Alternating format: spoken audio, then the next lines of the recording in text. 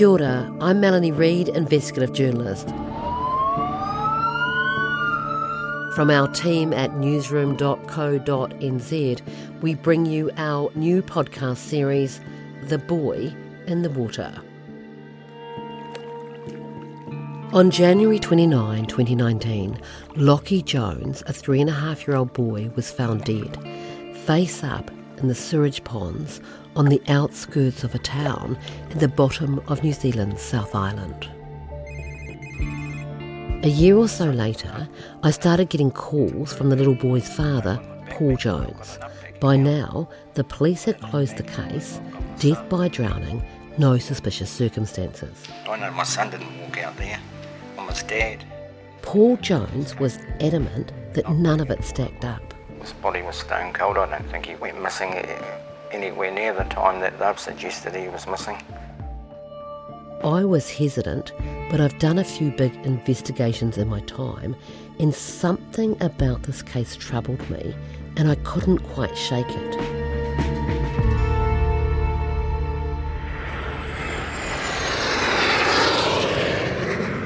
A few months later, I was down south working on another story. Does that work for you? If I meet you out at the ponds? On my way home, I went to meet Paul Jones. It'd be good to see you, Mel.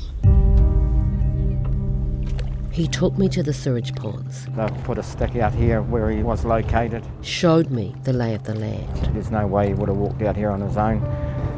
I met his friends. A little boy would have had some marks on his feet if he was said to have run that way. The more I heard, the more I saw. It just didn't stack up. If that's the policing in this country, we're fucked. So we turned to a private investigator. Police haven't requested cell phone data, which means by that stage text traffic has been lost from some of those phones. Forensic scientists. It's impossible, using the pathology, to exclude somebody else having been involved. Ex-police. There were people that needed to be spoken to that weren't spoken to. Experts way outside of the small town and outside of our small country. I've questioned new people that the police never spoke to. Those with no skin in the game. This person is being untruthful. This person is obfuscating, omitting details.